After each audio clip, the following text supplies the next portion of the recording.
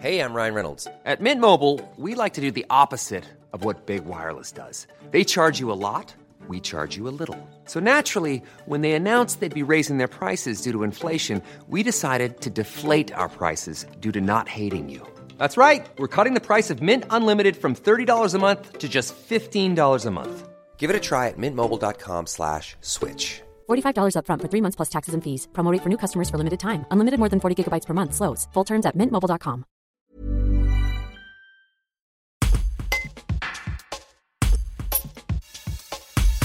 En Ardèche, l'agence de développement des métiers d'art, basée à La Chapelle sous Aubenas, regroupe environ 450 professions différentes. À l'occasion des Journées européennes des métiers d'art, qui se déroulent jusqu'au dimanche 3 avril, Raoul Lerminier, président de l'association, explique en détail le rôle de cette agence dans ce reportage de Justine Montel.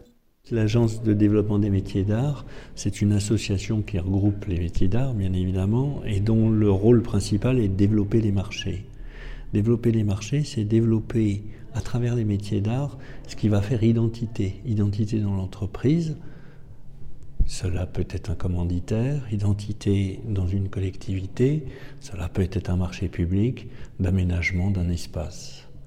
Voilà rapidement ce à quoi sert l'Agence de développement des métiers d'art, parce qu'on s'est rendu compte finalement que du nord de l'Europe jusqu'au sud de l'Europe, tous les hameaux et les villages qui ne se ressemblaient pas tous et portaient chacun ou chacune une identité, si c'était une commune, s'aménagent maintenant de la même manière, avec les mêmes mobiliers, les mêmes espaces. Et donc, on considère, nous, que créer l'identité dans les espaces, en lien avec les habitants, c'est à un moment donné redonner vie et surtout différence d'un hameau à l'autre.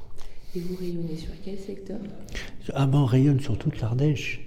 Et même au-delà, c'est-à-dire sur les territoires limitrophes à l'Ardèche. Mais si demain il faut aller un peu plus loin, pourquoi pas ? Et sur toute l'Ardèche, il y a combien de métiers d'art à peu près on évalue environ à 450 métiers d'art, l'ensemble des métiers d'art qui sont sur l'Ardèche. Planning for your next trip? Elevate your travel style with Quince. Quince has all the jet-setting essentials you'll want for your next getaway, like European linen, premium luggage options, buttery soft Italian leather bags, and so much more. And it's all priced at 50 to 80% less than similar brands. Plus, Quince only works with factories that use safe and ethical manufacturing practices. Pack your bags with high-quality essentials you'll be wearing for vacations to come with Quince. Go to quince.com/trip for free shipping and 365-day returns.